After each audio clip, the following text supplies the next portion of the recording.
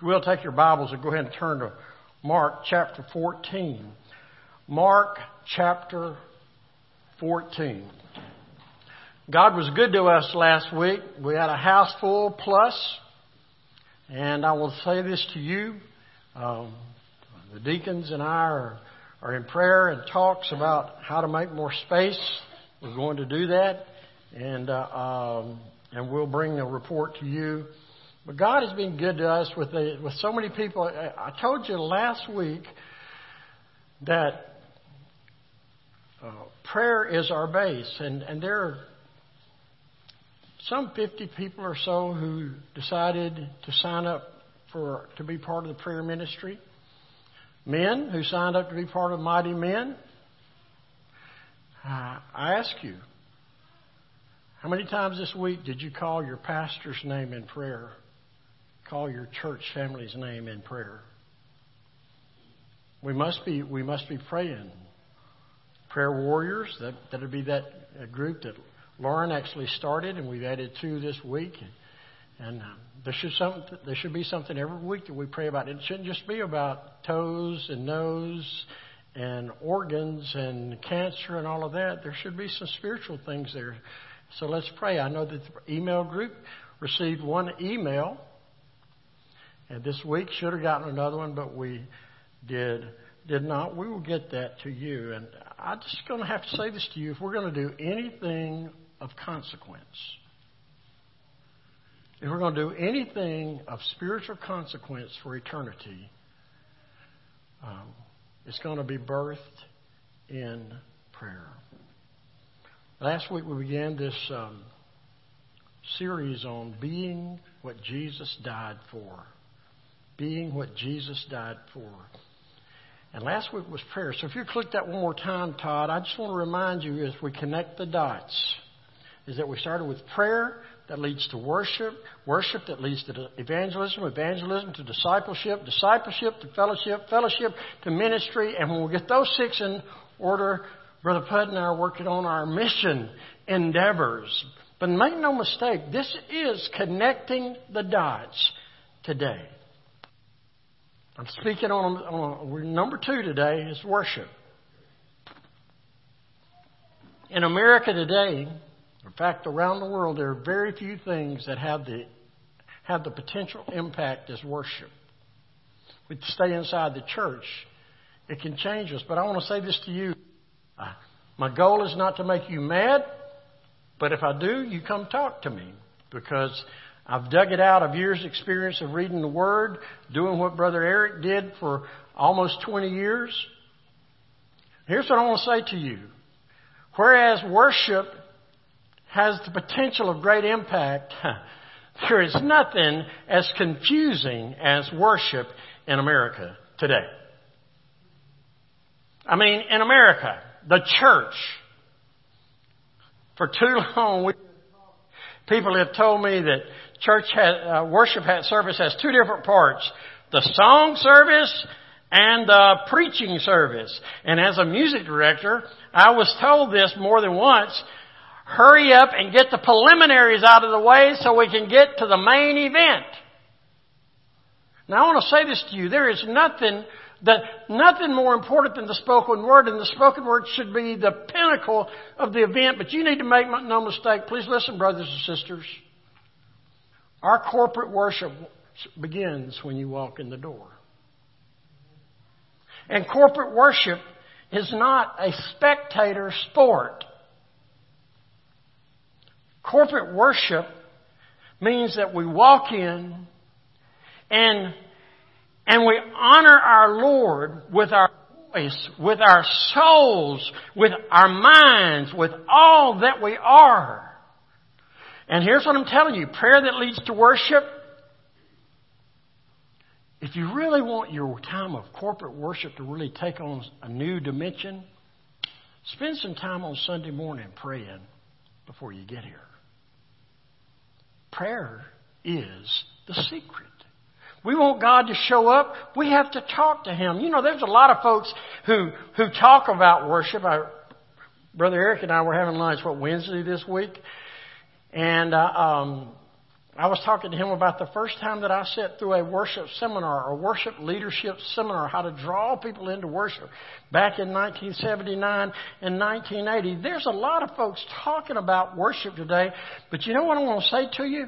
Few people have invested themselves enough to know what worship really is. There are people who have never studied about what the Bible teaches and demonstrates about worship who think they have all the answers for it. And here's what I want to say to you. In Scripture, there are many places where worship is modeled and the term worship is never used. First picture that comes to my mind is Isaiah chapter 6. In the year King Uzziah died, I saw the Lord. Boy, he had a time of worship, Brent. He wound up on his face. And you know what he did when he got on his face? He was so convicted by the presence of God that he said, I am unworthy. I am unclean. I am undone. That was conviction. And he said, not only me, but I run with a whole bunch of people that are just like me. Because you see, then he didn't see himself in light of others. He saw himself in light of a holy God. When we get into the presence of God in this building, in your prayer closet, when we get into the presence of God, we become keenly aware of our sinfulness. I think of Revelation chapter 1. Now catch this.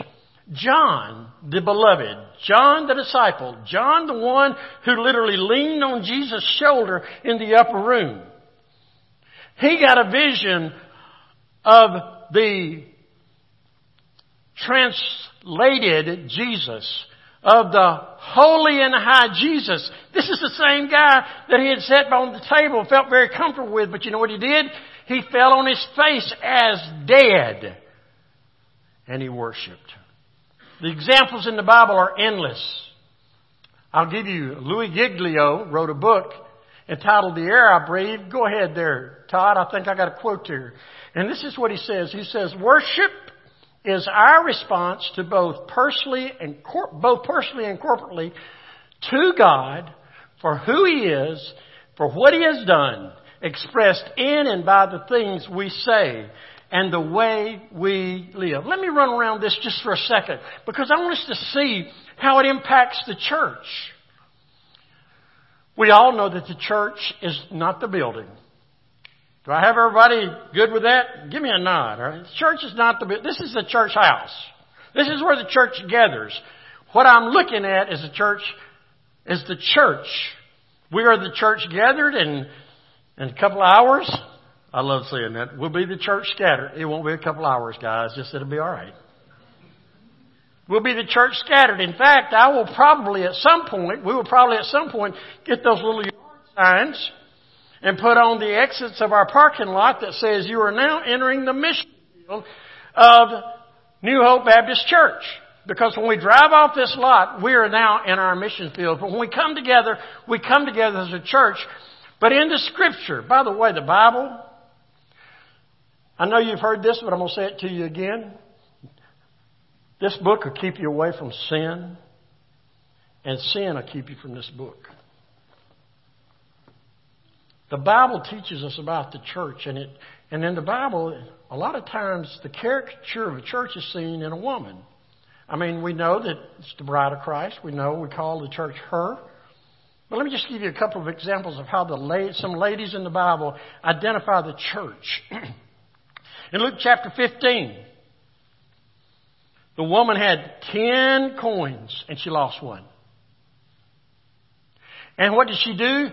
She lit the candles, she swept the floor, she cleaned the place in search of that one coin. And you know what that is? That's the church going after lost people.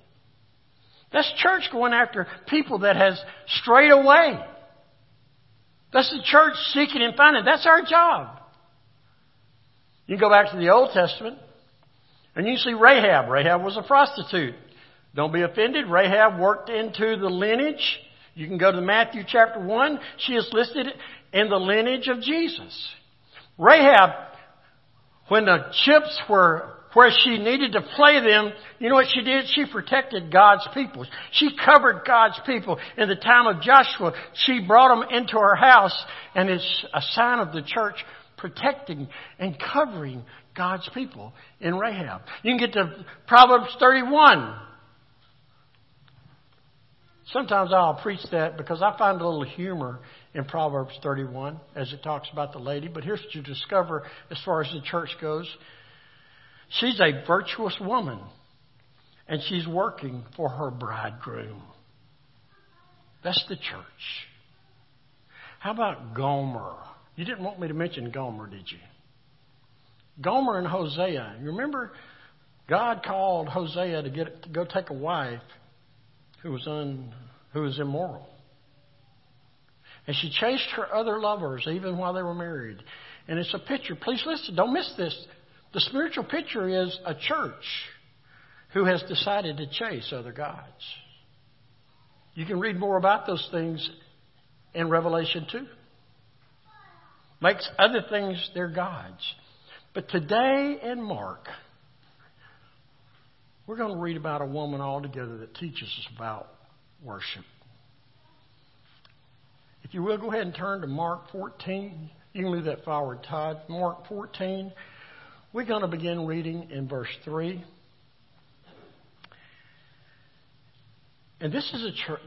She is representing a church who adores her Lord, who honors Him as her bridegroom, and she worships Him authentically. I don't think this message is going to be what some people thought it's going to be, because it's going to challenge our hearts. I'll invite you, if you can and will, to stand if you found Mark chapter 14. Let's follow along while I read. This is indeed God's holy word. And while he, that is Jesus, was at Bethany in the house of Simon the leper, as he was reclining at a table, a woman came with an alabaster flask of ointment of pure nard, very costly. And she broke the flask and poured it over his head. There were some who said to themselves indignantly, "Why was the ointment wasted like that? For this ointment could have been sold for more than 300 denarii and given to the poor." And they scolded her. But Jesus said, "Leave her alone. Why do you trouble her? She has done a beautiful thing to me. For you always have the poor with you, and whenever you want, you can do for them. But you will not always have me. She has done what she could. She has anointed my body beforehand for burial. And truly, I say to you, wherever the gospel is proclaimed in the whole world, what she has done will be told in memory of her." Let's pray together. Heavenly Father, I pray in the moments that remain, I pray that you will unpack your word and open our hearts. I pray that we will not be haunted by preconceived notions. I pray that we will not be haunted by the evil one who does not want us to come and worship you with our best. I pray, Lord, for every person in this room, and there may be one that doesn't know you in a personal way. They've been a church member for years, but Lord, I pray that today you'll open their hearts through this thing of worship. and help us encounter you. In Jesus' name, amen. Thank you. You may be seated. Today I want us to look at this woman. I want us to see what she did. I want us to see how she was received. I want us to recognize that without holding back, she gave everything she had to Jesus and leaves us the greatest picture of worship that we can imagine. I want to say this to you. Are you listening? Worship can be the most powerful thing on earth. We come together and authentically worship Him. Should there be a lost person to come in and he sees us worshiping unabandoned, passionately, a God whom we believe in, it has a powerful impact. At the same time, when they see us, when they come in and they see us just kind of go through the motions, they think, well, that God must not be much at all. So what I want to do is I unpack this. I want to unpack it with just 3 or 4 thoughts. First of all, I begin with the object of worship. I'll emphasize this 2 times in the text because it's so important. It's so critical in America. You've heard me say it before. I'll say it again, and I'll say it till it changes. The most broken of the 10 commandments is commandment number 1. No other God before me. No other God beside me. And you go, what are you talking about, Brother Jerry? I am just telling you, the list is enormous. We could be here till 2 o'clock just making a list. Excuse me. It can be money. It can be power. It can be prestige. It can be popularity. It can be traditions. It can be institutions. It can be hobbies. It can be sports. It can be music. It can be anything. But when we come into worship here, there should be only one object. When you look at this lady who many believe to be a prostitute, you learn lessons. You see what she does in this encounter, and we learn a lesson. Let me just tell you that she probably wore around her neck this flask. The Bible says it's pure nard.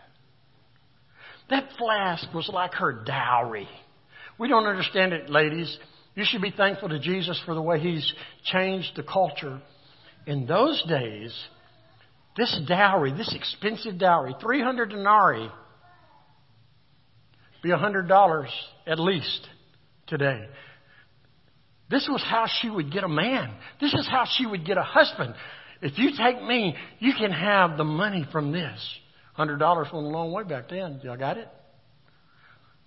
Let me tell you what this was. This was a display of her life. This was a display of her life. Go ahead, Todd. You see, this was all she was. This is all she had. It may not have been all she had, but it was the best she had. It was the thing that was going to give her a future. The truth is that she seems to be known in the room by her background. It's my belief that all 4 Gospels speak on this. They speak differently. John writes it a different way. Luke writes it a different way. But I think it's the same event. The truth is, she came and her worship, I want you to hear this, her worship was, this is me. I have nothing to give you of any substance. Would you accept this? Her life was represented by just a flask of perfume. Pure. She brought it to Jesus. But it not only was a display of her life, it was a display of her love. I want to mention this 2 or 3 times because I want us to get this point. what did she do with this thing that was her life? She didn't just take the top off of it like we would have done, Jason, and poured a little bit over his head, put the top back on it, hung it back around her neck, and called it good enough. She didn't take the top off of it, dude. You know what she did? She broke it. She crushed it. She brought everything she had to Him. She wanted Him to have everything about her. That's her act of love. That's her act of worship. Her tears, as we're told. Her humility as she was behind Him. Her attitude were so deeply emotional that it touched the very heart of Jesus. And I'm going to suggest this to you. Like the bottle was broken, so was she. Her love for Jesus so overflowed, so filled the room. It was just like that fragrance that Luke talks about. The fragrance filled the room. Her love filled the room for Jesus. Have you ever had that kind of love for Jesus? Oh, we love a lot of things. Men, we love our hunting.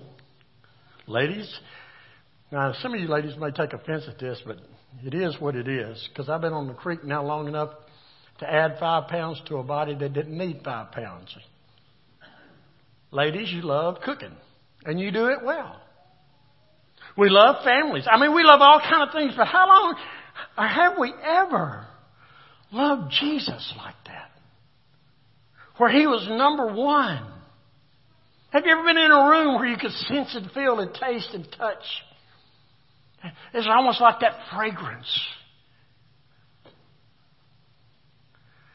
You see, the truth is that she came with her life, this flask, and she gave it to Him out of love, and she broke it.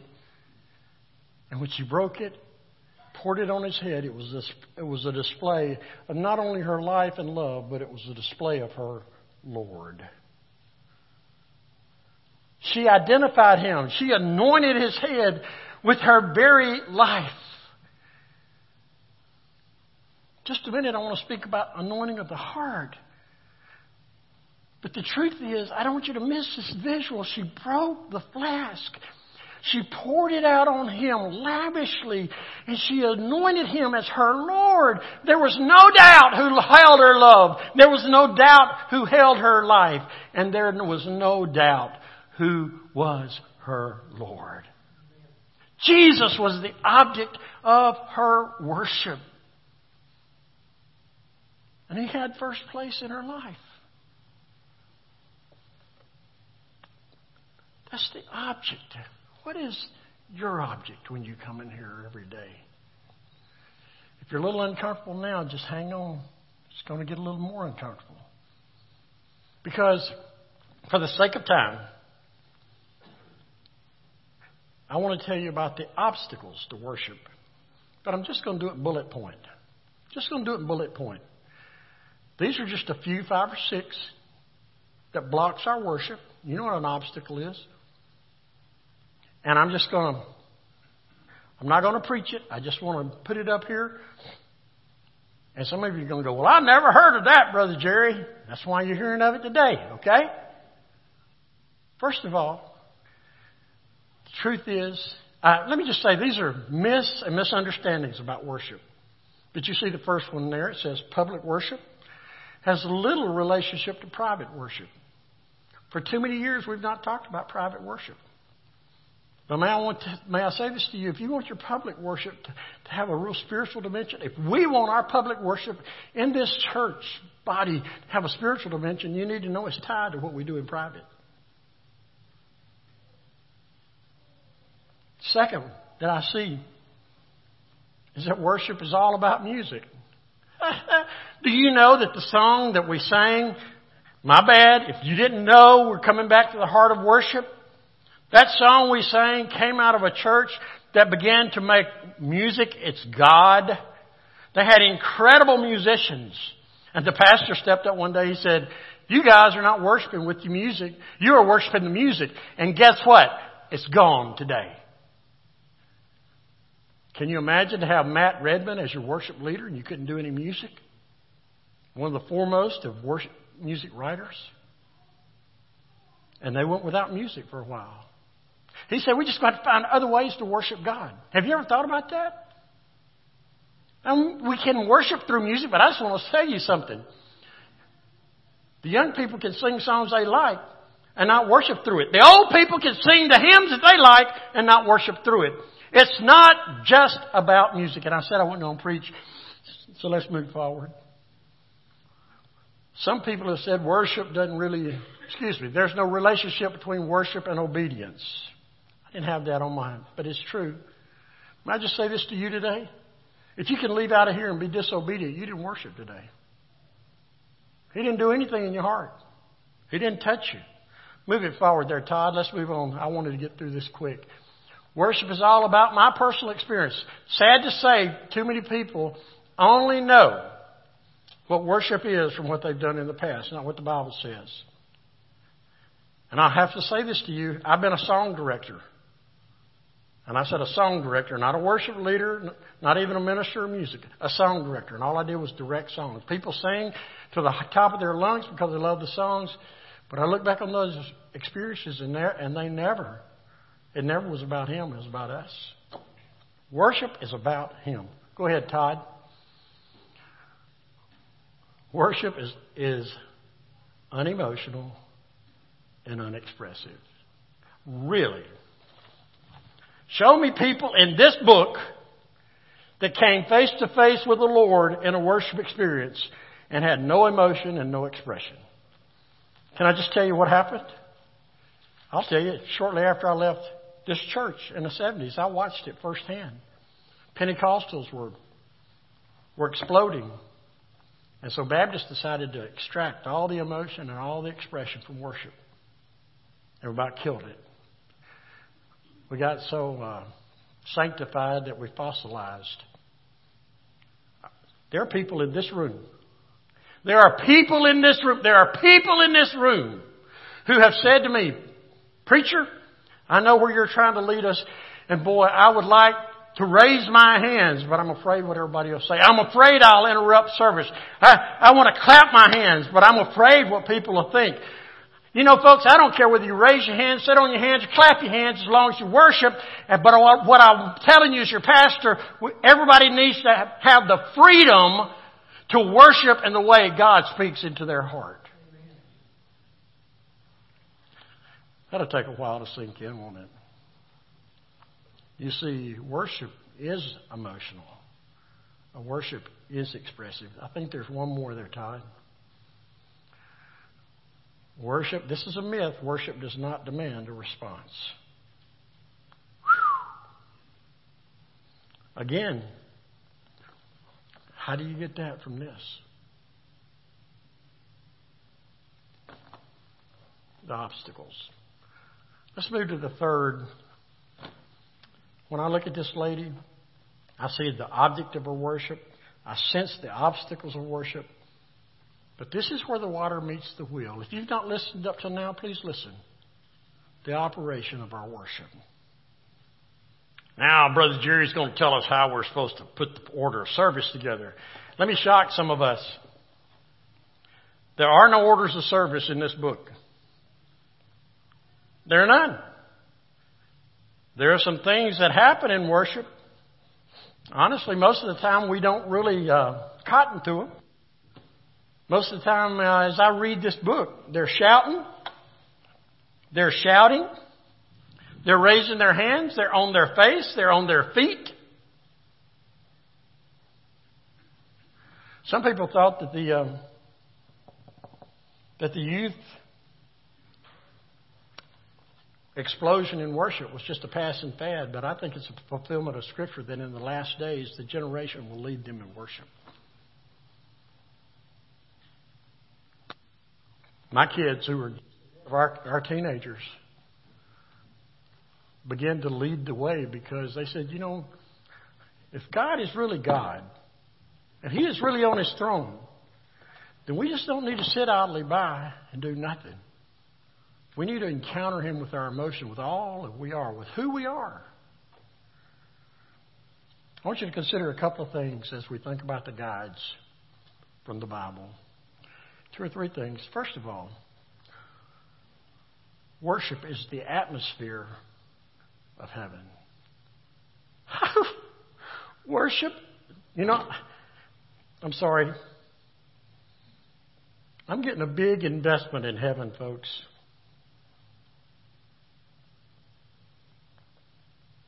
The past 10 years,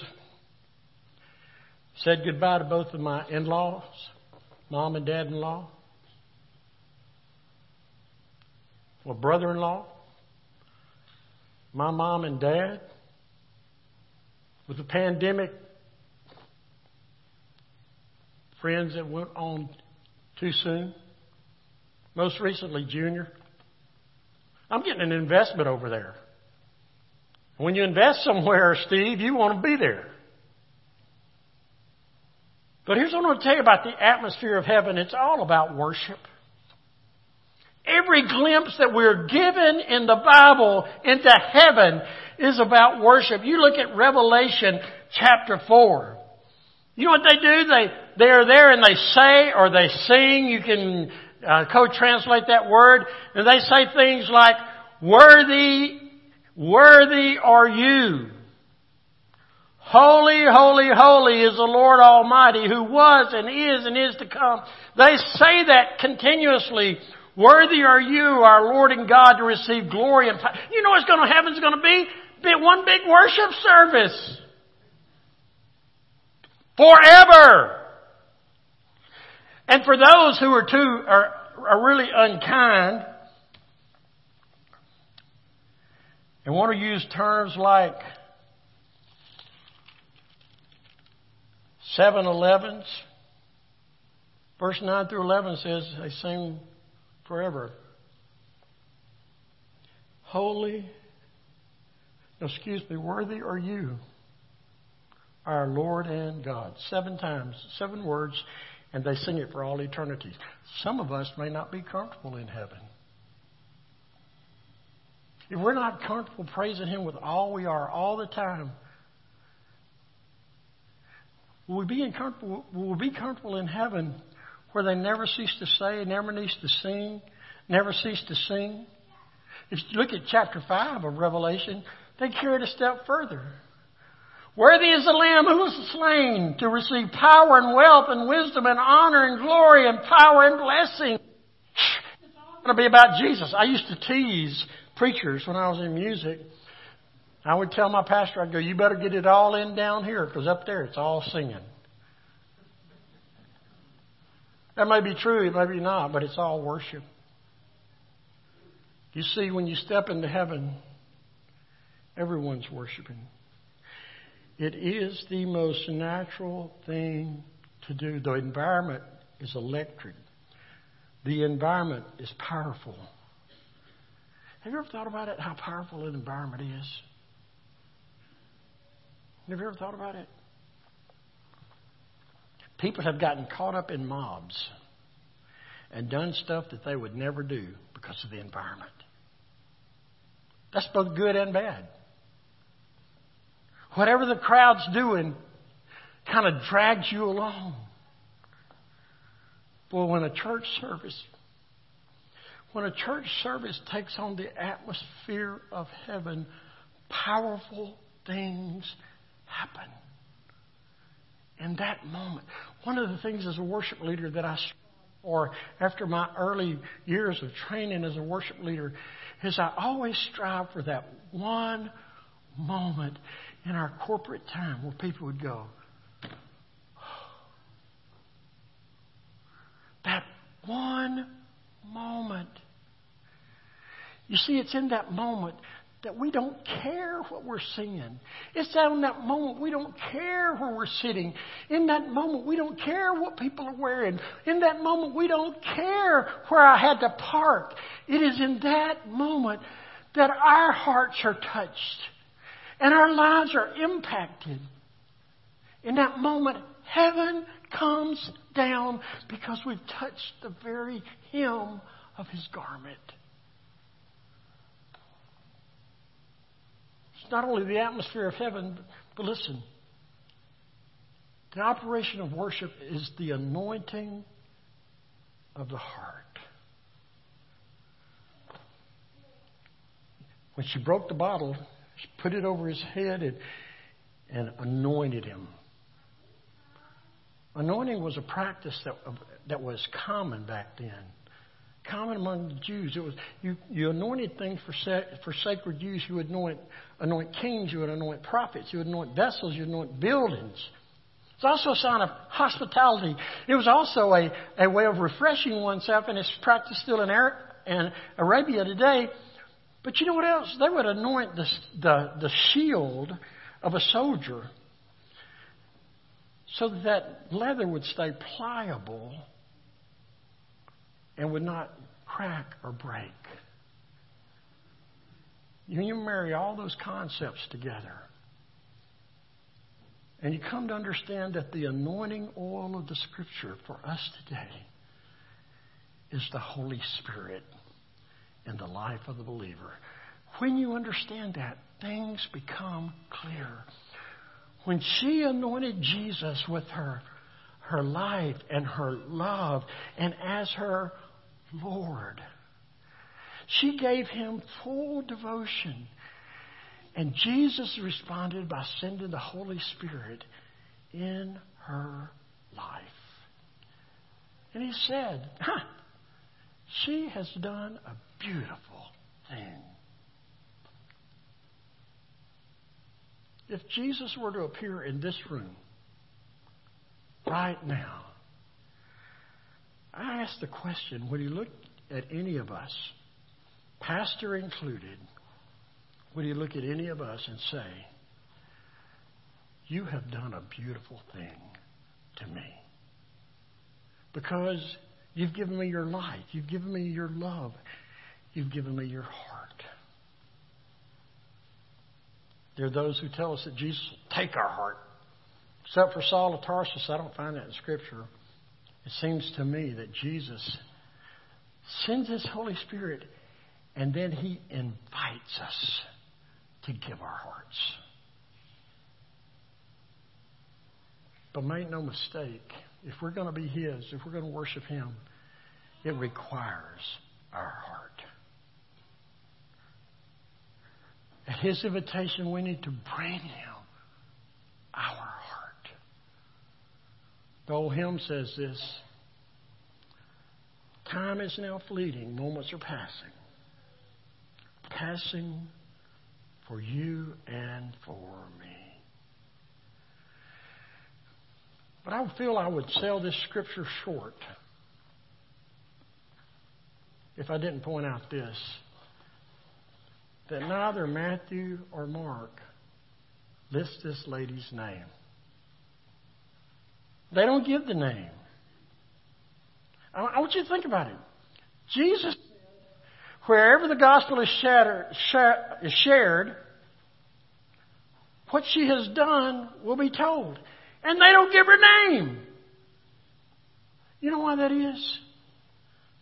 I don't guess I know the real reason, but I can tell you why I'm guessing. Because since she's nameless, she can be you. She can be me. The truth is, when we worship like she did, our lives will be changed like hers was. And guess what? That changes the game. That changes the dimension. That changes the flavor. That changes the future. Worship is the atmosphere of heaven. It's the anointing of the heart. And then I would say to you, it's the all or nothing of the soul. Oh, man. We need to hear this in the American culture. Because we have come to the place where I'll just give Jesus what I want Him to have. I'll give Jesus what I want Him to have. He'll take what I want Him to have. It's for Jesus, so He'll take whatever I give Him. Scripture doesn't bear that out. It is all or it's nothing. I'm going to go back to that picture. She did not screw the top off of that flask and pour a little bit and hang back for the rest for herself. You see, when you worship Jesus, it is everything you have. We have to break the bottles of our soul. We have to pour it out on Him for who He is, for what He has done. And we have to give it back to Him. She held nothing back. I want you to think about this. She gave Him all she had. He gave her all He had. Who got the better deal?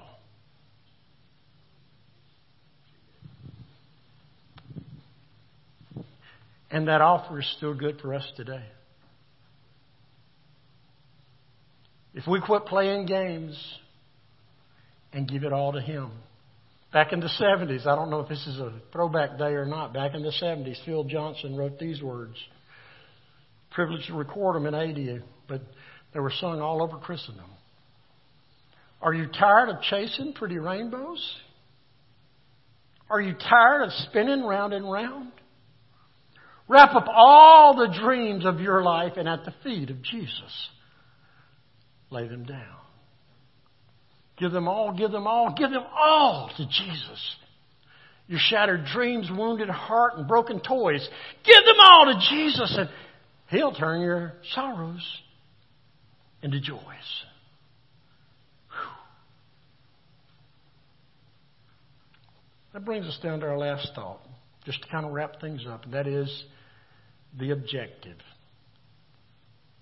What is the objective of our corporate worship? Coming together is all about coming together into the throne room of heaven and encountering the living Lord. If you came here with anything else on your mind today except encountering the living Lord, I suggest to you that you have sold Him short.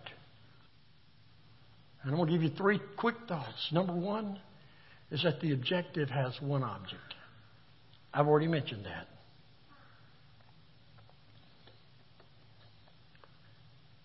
Would you ask yourself this question for me?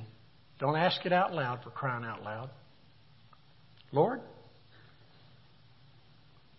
have I come to you today like this woman did?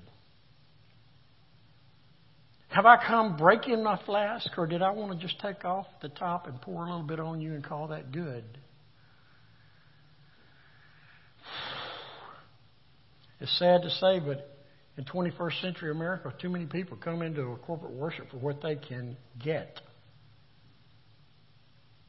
as opposed to what they can give. He is our audience of one. What we sing, how we pray, what we do, how we preach is for Him. He's the only one. In my heart, I know this is difficult for people to hear, but worship is not really about singing your favorite song or any song. It's not about seeing your friends and family. It's not about singing or music. It's not about where you sit. It's not about being so nice to be in a nice church with a church family. Authentic worship. Please, if you miss everything else, take this. Authentic worship is about encountering a living Lord. It's about setting your personal goal to meet with Him and bring honor to Him by your attitude, by your sacrifice, by your praise, by your worship. Think about it. She came into that room because she had learned that He was there.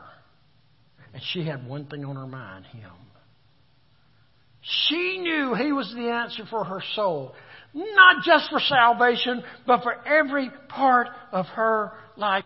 Came into the room. It didn't matter what everybody else said. She had a laser-like focus on Jesus. One object. I would be remiss if I didn't tell you that. Number 2, there's one opposer. One opposer.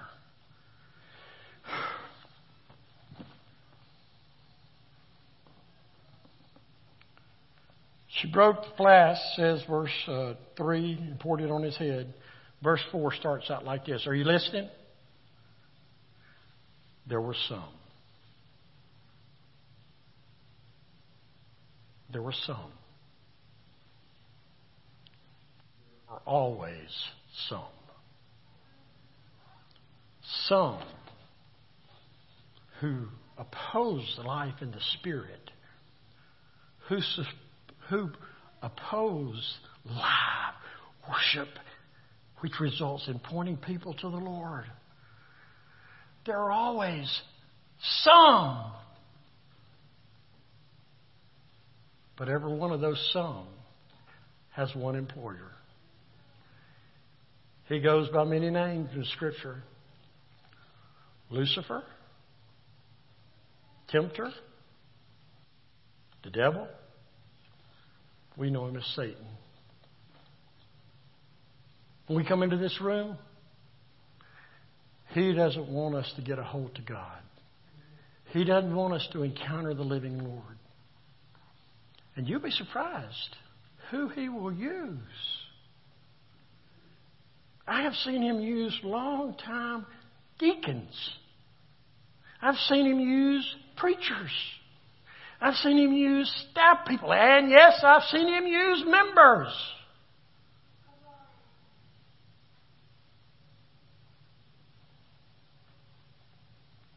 One opposer, though. And then one outcome. One outcome.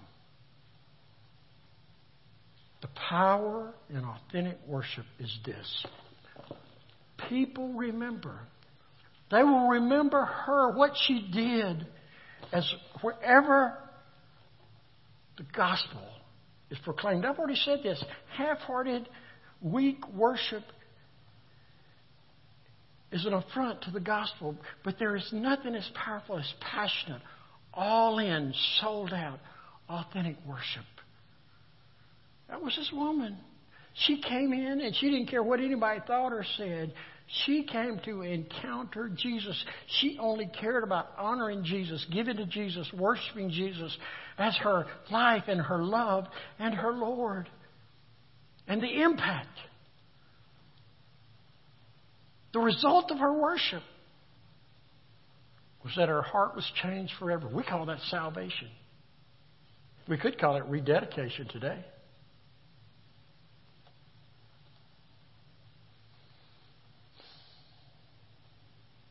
She gave her all, and he gave him his all. He gave her his all. Who got the best deal? I want you to remember these words. Some of you do, from an old hymn. Brethren, we have met to worship and adore the Lord our God.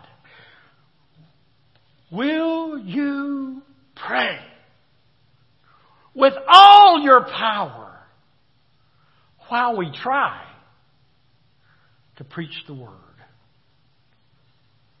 Now, all is vain, all is empty, all is wasted, all is vain unless the Spirit of the Holy One comes down. Here it is. Brethren, pray,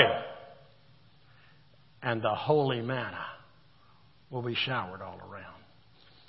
I need to make a confession to you. The first time I typed those words in, all is vain unless the Spirit, the Holy One, comes down. Brethren, I left the R out. Brethren, pay, and holy manna will be showered all around. I went back and looked at it, and I go, obviously I'm in the United States of America.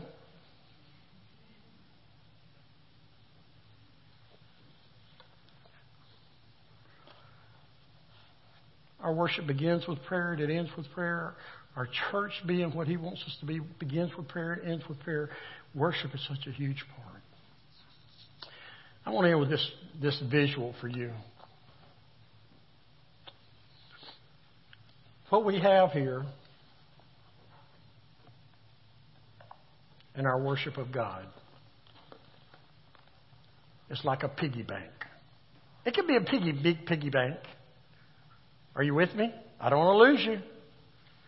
It's like a big piggy bank that we know that we have saved up, and have $1 million in. You know what? $1 million in there will not benefit us at all until we break the bank open and access what's in there. That is exactly what worship is like. We have a Father with cattle on 1,000 hills.